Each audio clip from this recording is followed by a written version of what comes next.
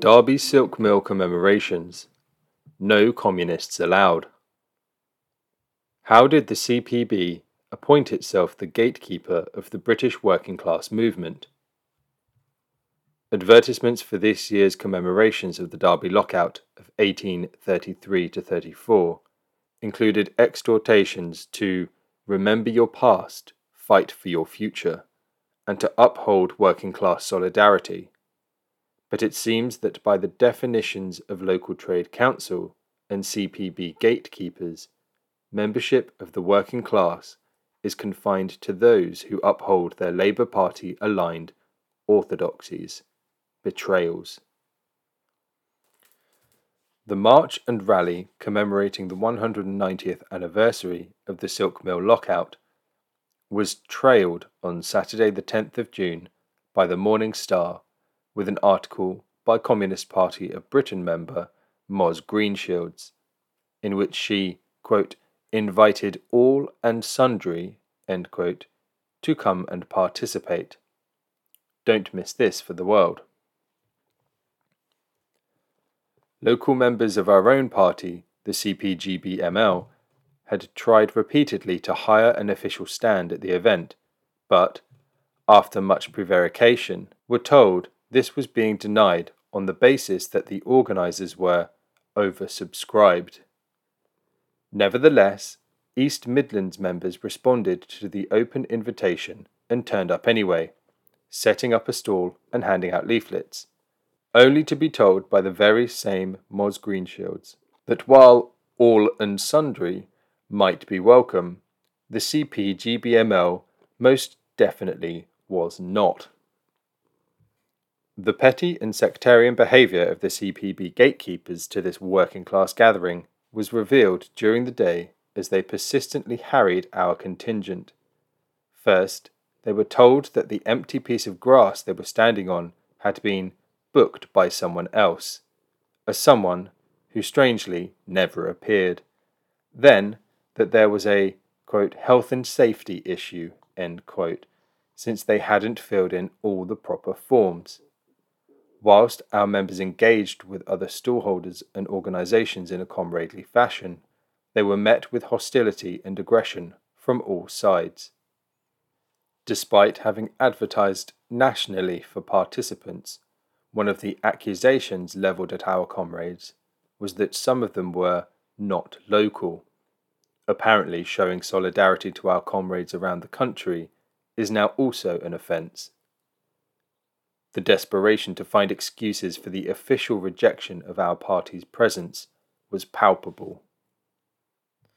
Finally, bureaucracy and sectarian pettiness gave way to political venom, and our contingent was informed in no uncertain terms that their party's anti-trade union message was not acceptable to the Silk Mill organisers, by which it was plainly understood that our anti-Labour Party message was not welcomed by these errand boys of social democracy, the incurable anti-communists of the so-called Communist Party of Britain, and their friends in the trade union bureaucracies.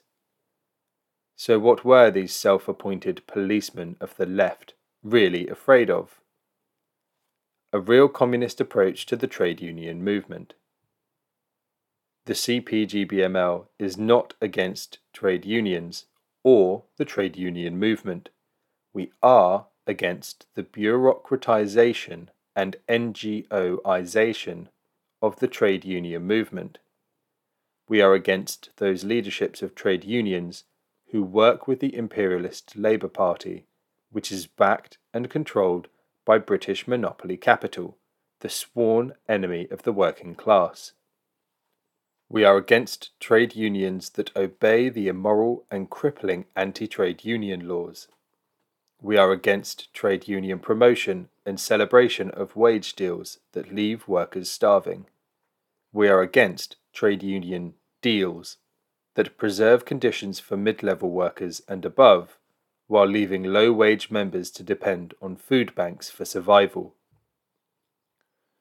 We are against trade unions that hold back working class political education and refuse to offer meaningful leadership in the struggle against British capital.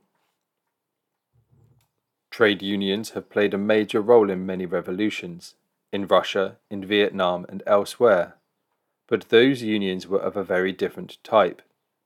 They were not the lapdogs of the sworn enemy of their members. They were wolves on the heels of the enemy. Our party does not want to weaken the trade union movement. We are fighting to make it as strong as it was in those successful revolutions. We are fighting to rid the working class of the control of bought and paid for servants of capital.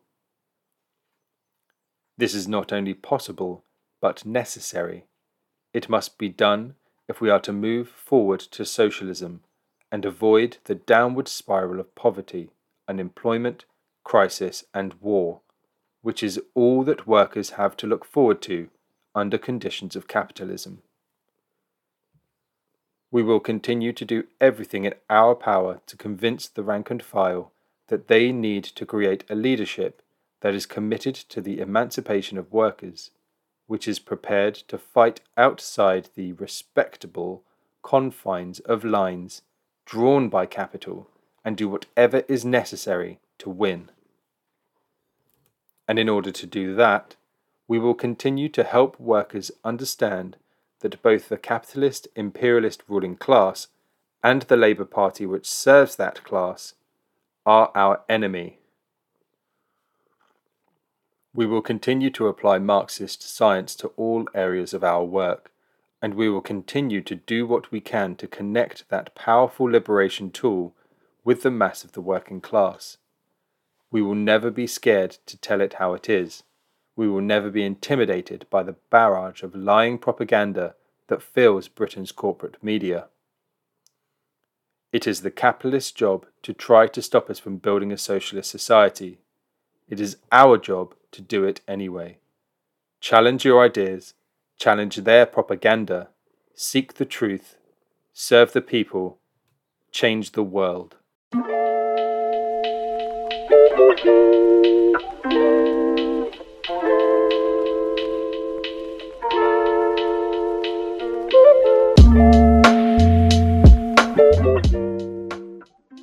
Thanks for listening to Proletarian Radio. We aim to bring you the best Marxist analysis on current affairs, revolutionary history, and theory. Do like, comment, subscribe, and share our content to help us reach the widest possible audience.